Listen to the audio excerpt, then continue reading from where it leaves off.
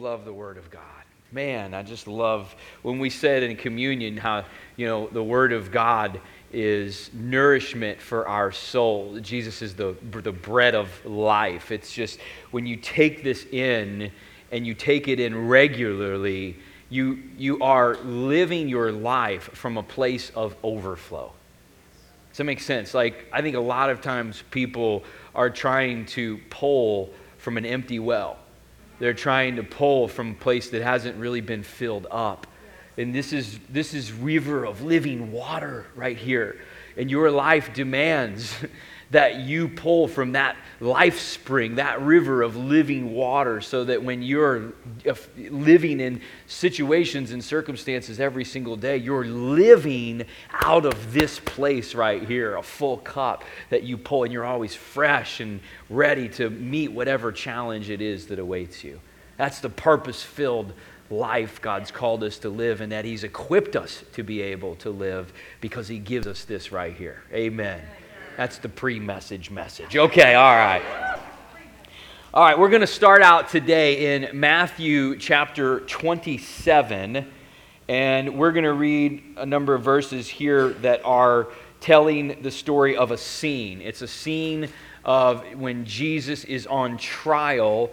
In particular, this part describes how there is the exchange between Jesus and Barabbas, a prisoner who is let free from his punishment, and Jesus is sent to the cross. All right, we're going to kind of build our message today around this story.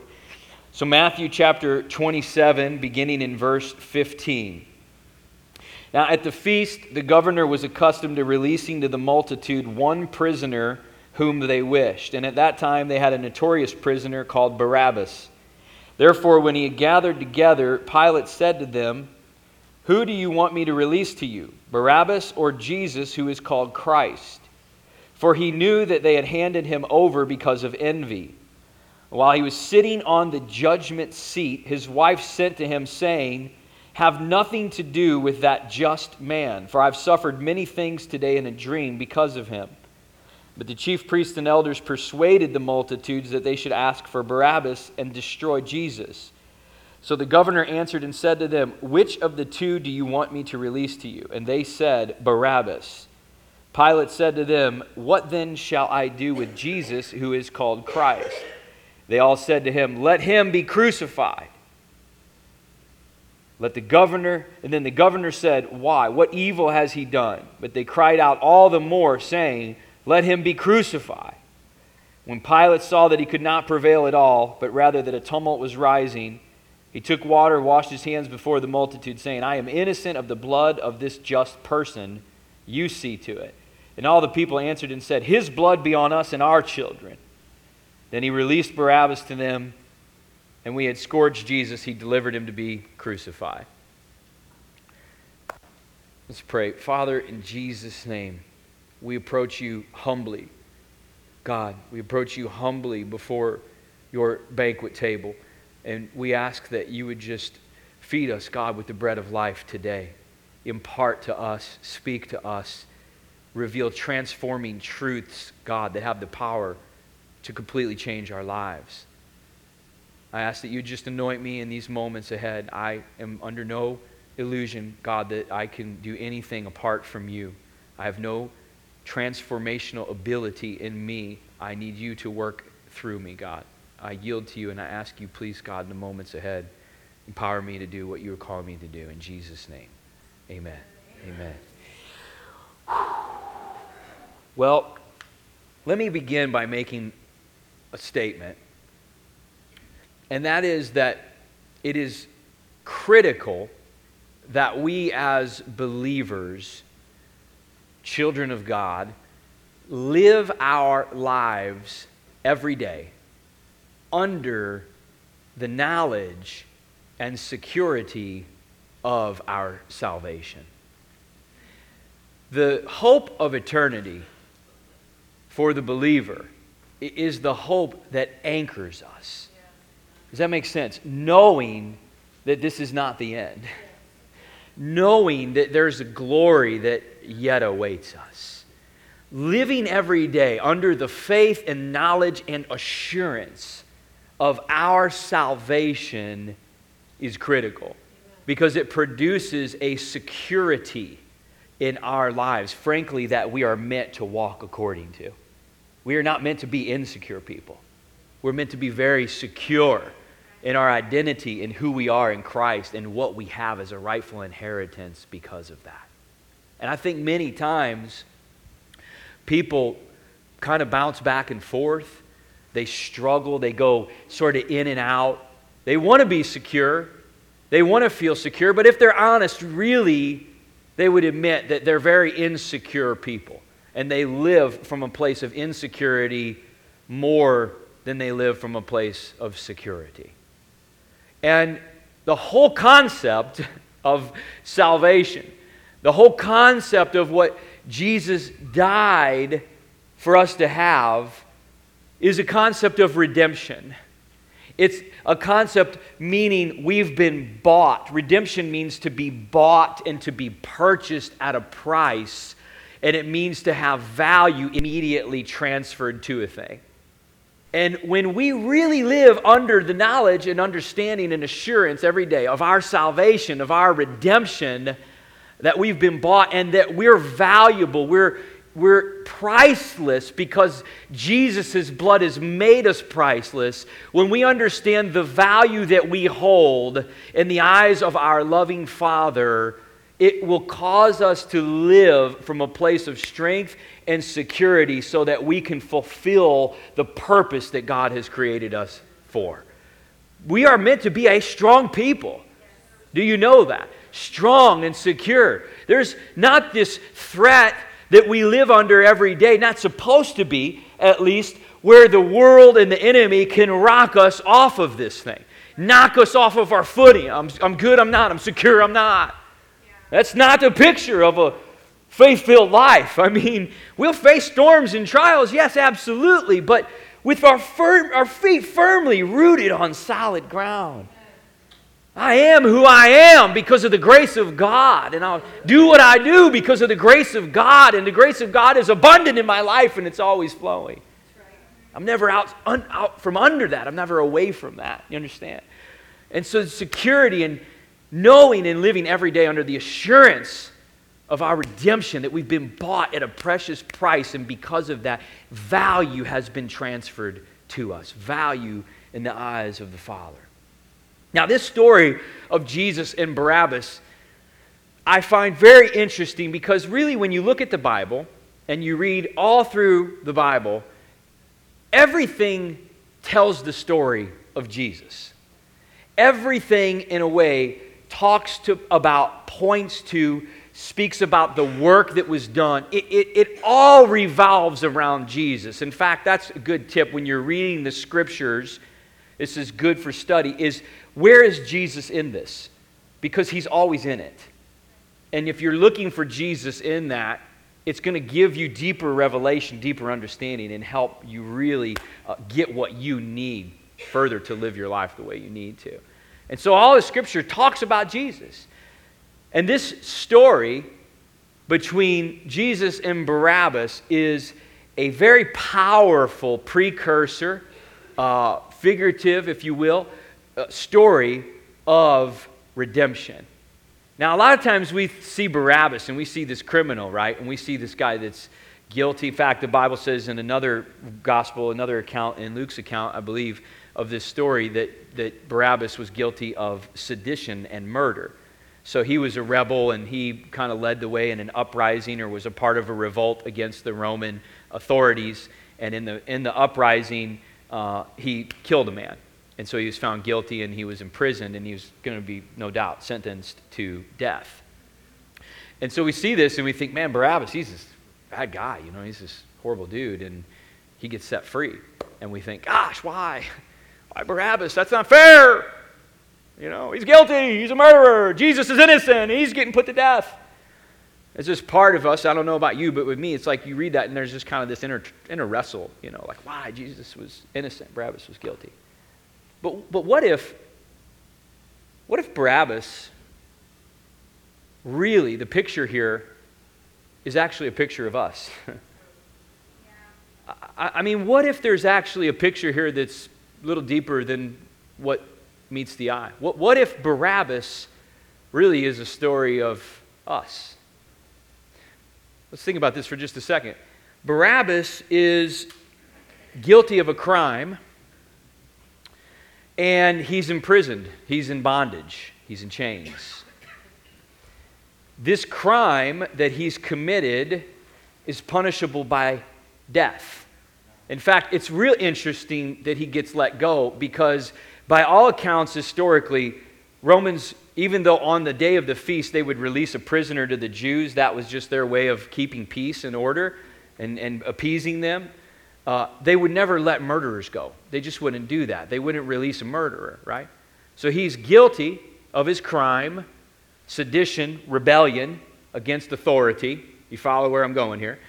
And he is in prison, in bondage, and in chains. He cannot get out unless he is released.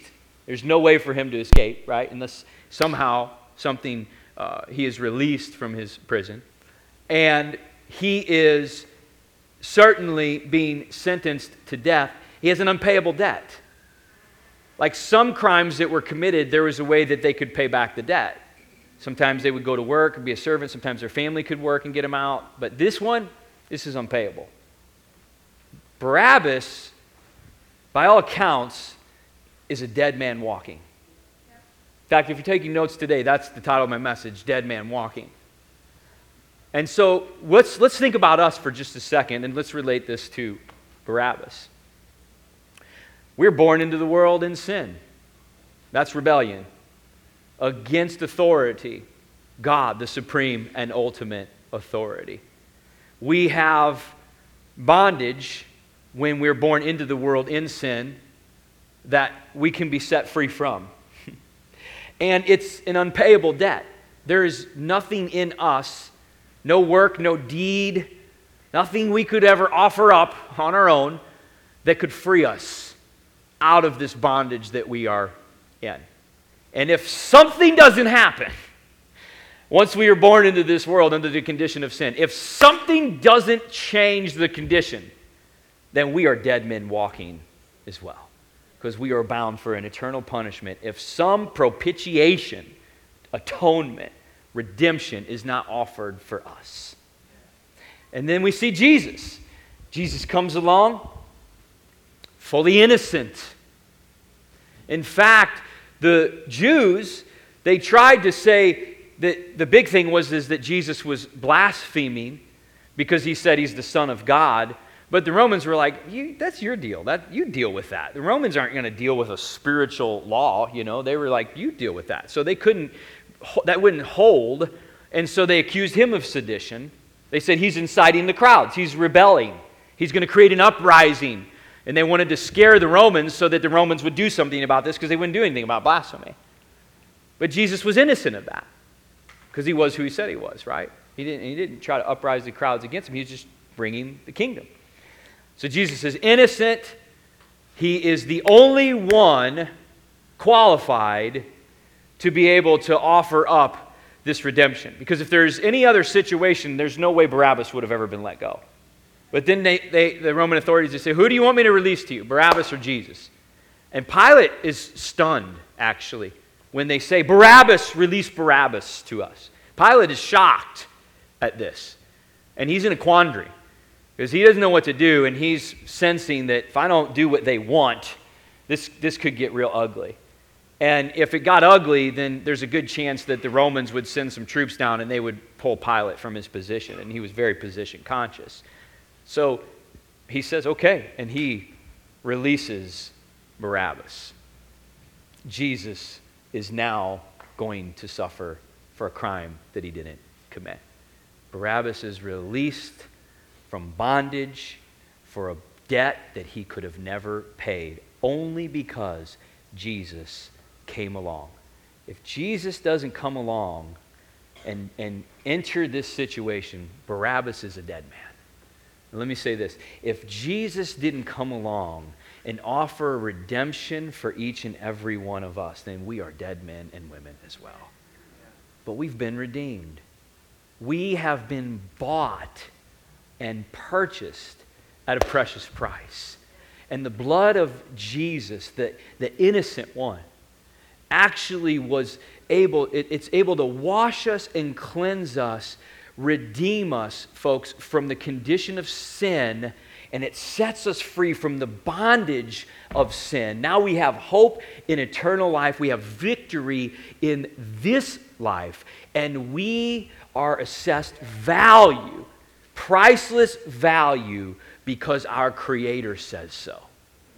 Hallelujah. That is so powerful, because when we get that and we understand just how valuable we are, how important we are in God's eyes, then it can cause us to live in a way where we do not suffer from shame or unworthiness or anything that fights against our souls. We're priceless because God says that we are. Think about this. Who in here has a mortgage? Okay, so you make your payments every month. Wow, a lot of you, that's awesome. Good for you guys. Wow. Whew. Dave Ramsey principles, that work there, right on. Anyway, so you pay your mortgage every month, right? You send this thing. Well, imagine, and some people feel like that's an unpayable debt. Some people feel like, I'm never going to pay that thing off, right? Imagine if you just get a letter in the mail one day, and you open it up, and it's from your mortgage company, and it says, hey, great news.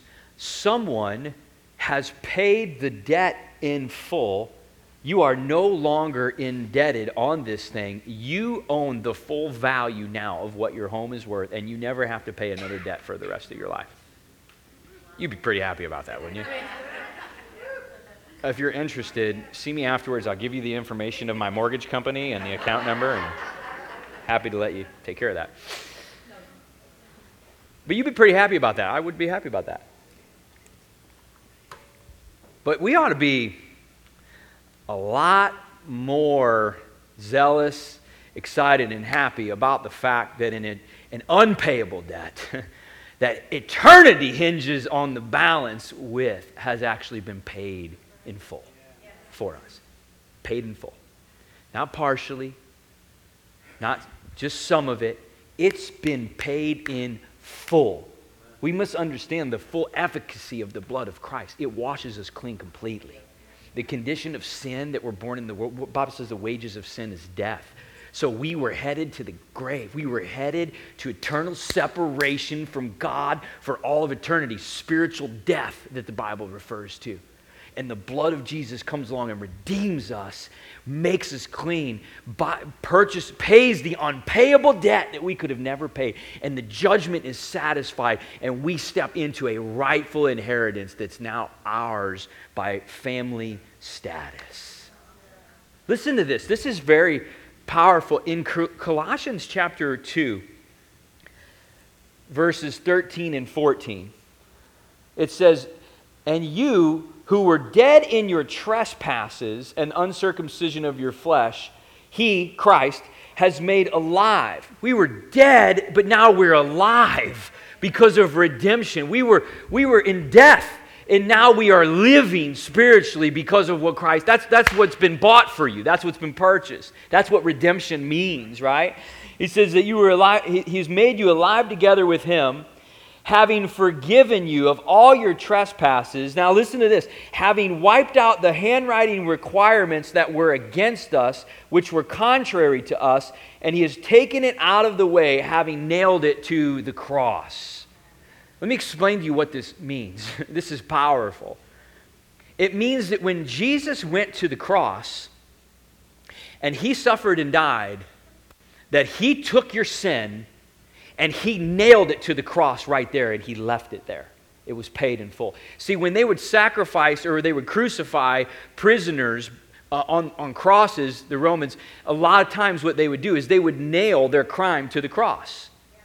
They would write down what they were guilty of, and they would nail it to the cross by the body so that people would come along and they could see what crime this person had committed, what they were guilty of, and what the punishment was for that, so that it would deter people from committing other crimes like that.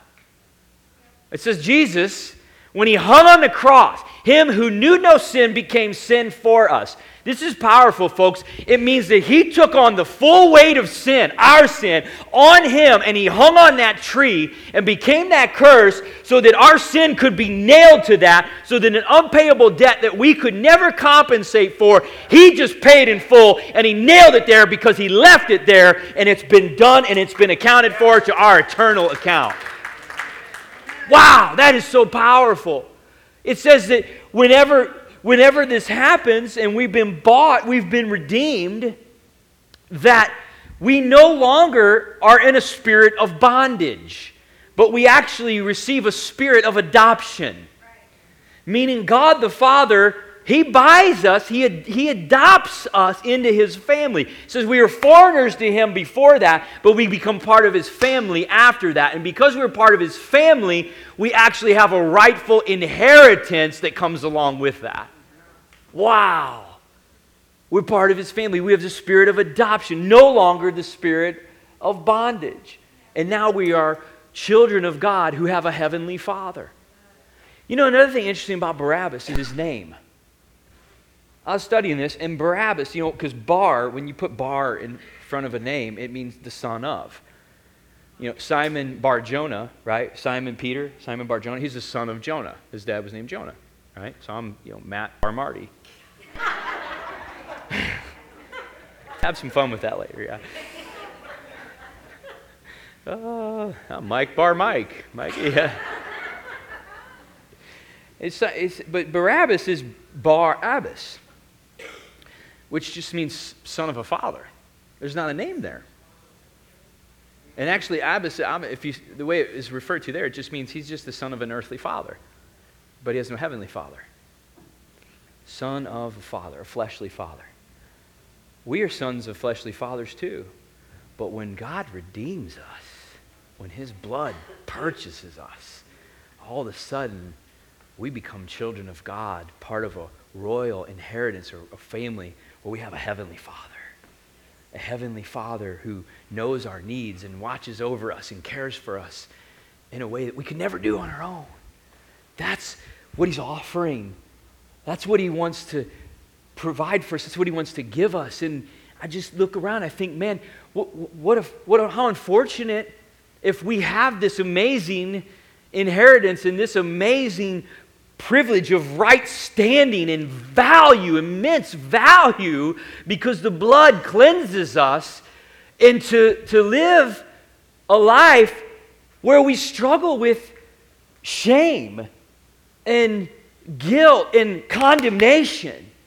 That we're under things we're not meant to carry after we've really been bought by the blood. It happens. And people fight with it and they struggle with it because the enemy, he wants to shame people. He wants to make them think they're not worthy. Yeah. He uses all kinds of situations in our lives, in our circumstances, to try to beat people down and discourage them, to make them think, you're not valuable, you're nobody, you're not worthy, who are you? And we shrink back into this place where we question our worth and who we are, and then we live from that place. How unfortunate. God says, no, you've got to live under the knowledge of your redemption every day. You're priceless. You've been bought. You're clean. You're my child. You're incredibly valued. There's no place for shame in your life. There's no condemnation for those who are in Christ Jesus. Hallelujah. We should live that way. There's strength coming out of our lives. This is a very real thing that we struggle with today, perhaps always have, but I see it all the time where people, they struggle with worth. They struggle with value. They battle shame. I know I love Jesus, He's forgiven me, but this thing that I did, wait, no, something you don't understand. Like, did you confess that sin? Did you repent of it? Did you take it to God? Well, then He's forgiven you.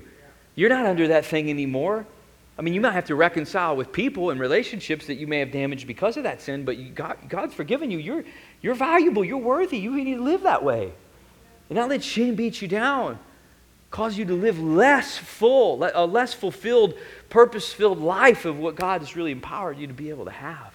I praise God that He has an antidote for my condition. He has a solution for my sickness. He has an answer to redeem me when I do trip up or mess up. And believe me, folks, when God convicts me, man, the first thing I want to do is get right with the blood. I want to get right with God. Lord, I'm sorry, forgive me, because I don't want to carry that sin unrepented of a step down my destiny. I want to know God's just setting me free and keeping me free of all that. And I can walk free knowing, man, Lord, I'm valuable because you say I'm valuable. And I'm not, like some grandeur of myself at all. It's just I see myself as God sees me. And that's valuable. That's priceless. That's a child of God with a rightful inheritance and with a purpose, and He's meaning for you to make an impact here in this world. But the enemy of your soul, he knows, if I can shame you. What is shame, really? Unworthiness, unworthy of the relationship, the presence, the blessings of God. Think about this. In the Garden of Eden,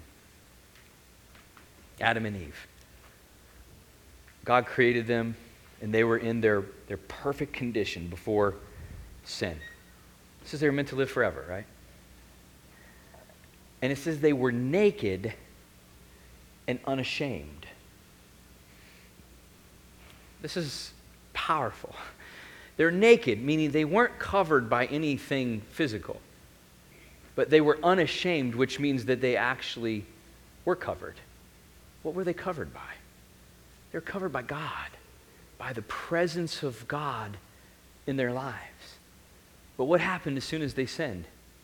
As soon as they sinned, and they knew that they sinned, it says they ran and they hid themselves. Whoa. They hid themselves from what? From the presence of God. Something that was so pure, so perfect, so right by design, that they just lived in it, they just enjoyed it, they just knew it in fullness every day. They didn't even have any knowledge of a different way. And then sin comes along and it separates them from that covering. And now they want to run and they want to hide from the presence of God because they're ashamed and they feel like they are not worthy anymore. This is the attack of the enemy in our lives today. To say, we've been bought, we've been redeemed, the blood of Jesus sets us free, we're in right standing, in right relationship with God. He's the lover of our soul. And the enemy comes along and says, you're not worthy. You're not worthy. Run from that. Get away from that. You don't deserve that. Because he wants to drive us out of the presence of God when really God wants to drive us deeper into His presence.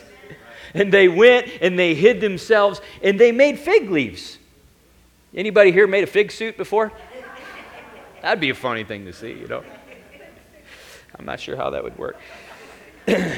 More like a toga, probably. They made suits of fig leaves to try to cover themselves. What's the point of that? They tried to cover themselves. Insufficient. Never works. Man, when he suffers from shame, attempts to cover it with all kinds of garments.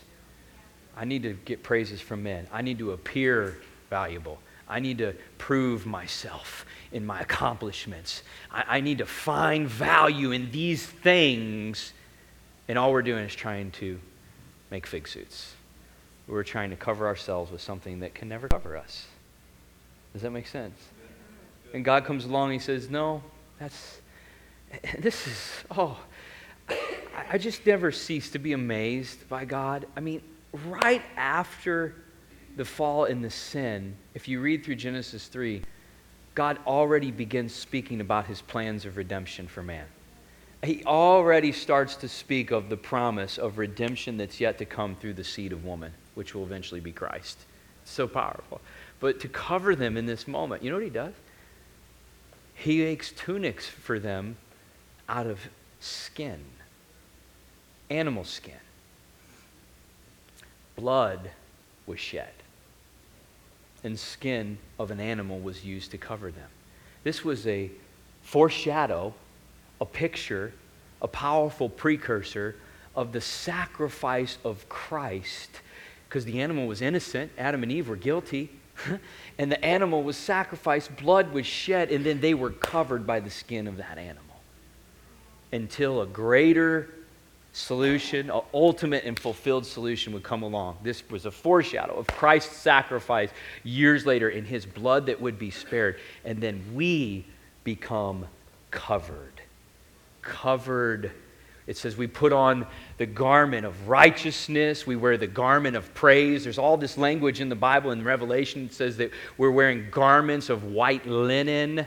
What does that mean? It means to be clothed in Christ, to be covered. When you study the root word of clothed in the Hebrew, kafar, it actually means atonement.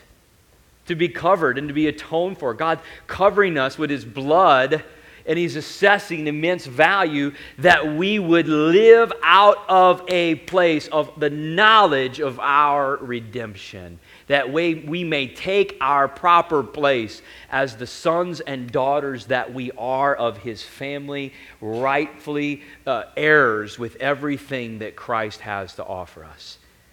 You are anything but weak. You are anything but unworthy if the blood of Jesus is covering you. Hallelujah. Praise God for that. And when we understand that, when we know that, it causes us to live a different way. There's this story in the Gospel of Luke where Jesus goes to a Pharisee's house to have dinner. And while he's at the Pharisee's house, there's a woman who comes along and says the woman is a sinner. And so likely a prostitute or something like that, the way that it refers to her. And she comes along and she gets in the room and she gets over to Jesus and she starts to wash his feet. But she doesn't just wash his feet like the normal way. She takes this very costly oil and she pours it out over his feet. But she's so overcome with where she's at with Jesus that she's weeping. Her tears are weeping, and her tears are falling on Jesus' feet. Oil and tears. And she takes her hair and she wipes and cleans his feet and anoints him with this oil on his feet. And the Pharisee's sitting there looking at this, and he's thinking all kinds of horrible things like, man, Jesus, why is he doing this? If he knew who this woman was, there's no way that he would permit this. That's what the Pharisee's thinking. And then Jesus, he can read thoughts. And so he's like, why are you thinking that? And I can wonder how that would have, what he must have thought when Jesus said that. Like, whoa, dude, you just read my thoughts, like, oh, how do you know that? And Jesus says, let me ask you a question. There's two people, parable, two people. One has a debt of 100 denarii, and one has a debt of 50 denarii. And they have the same master, and the master comes along and he forgives both of them of their debt. They're free from it, redeemed. And which one of those two is more grateful? So the Pharisee was like, well, I suppose the one that he forgave 100 because he forgave more debt. He said, exactly. He said, I came in here and you offered me no water to cleanse me. You didn't anoint me. You offered me no kiss. This woman has anointed my feet with oil. She's washed my feet the entire time with her hair, and she's been kissing my feet the entire time. He says that great is her joy, and great is her sin, and so she loves more. But those who love little those who are forgiven of little will love little. So what does that mean? It doesn't mean that people with greater, like more sin, like there's a ranking of sin or something, are forgiven more than people who haven't. That's not what it means. It means that she actually understands the weight of what she's being forgiven from. She grasps the redemption that it's at hand for her soul. And because she grasps it, she's living from a place of joy and thankfulness in a way you're not, because you do not understand what you need to be forgiven of and what I'm offering you to be forgiven from. Hallelujah. And folks, when we understand and we live every day under the knowledge of redemption, that we've been bought, we've been purchased with the precious blood of Jesus, and when we are, its value immediately, it says righteousness is imputed to us, which means that God just passes it through to us supernaturally because the blood makes a way. and he imparts this value to us. We become children of God. We ought to be alive with purpose. We ought to be coming against shame or any lie of the enemy or the world in our life to say we're not worthy, and say, no, no, no, no, no. I'm a child of God. I've been covered by the blood. I'm a son and I'm a daughter. I've got a spirit of sonship and adoption, not of bondage. I've been set free. I was a dead man walking, but now I'm alive. Though I was dead, now I live. I've been crucified with Christ. It's no longer I who live, but God who lives in me. And this life that I now live in the flesh, I live in faith to the Son of God who loved me and gave himself for me. When Paul says these things, you understand, he's not trying to offer up some self-help little handbook here. He's speaking from a place of transformation and of power and of understanding of what this thing is. Jesus doesn't come along and offer us a little self-help antidote. He's not trying to give you a little booklet to kind of get you happy for a day and a little pick-me-up, if you will. The world can offer you that. You can get that anywhere out there. Jesus is coming along and saying, I got redemption for your soul. I got value for you that is going to send you to heaven with me for all of eternity. And I want you to live under that covering of my blood, fully aware of what that means every single day of your life. Because if you do, you'll be like this woman in Luke 7. You'll be so thankful, so extravagant with how you pour yourself out to Jesus because of what he's done for you, because you understand what he's done for you. And people look on and say, wow, this is incredible. And you can say, I just know what God has done for me. I just know who I am in Christ. And folks, when we live that way, this is the beauty of it. In a world where everybody's insecure, so many people are putting up facades, fakes, phonies, not really who they try to be. In a world do you realize that's a suffering condition? That's a suffering condition. There's no peace in their soul if they're trying to live that way. It's a mirage. They're chasing something that they will never get. It'll never satisfy them.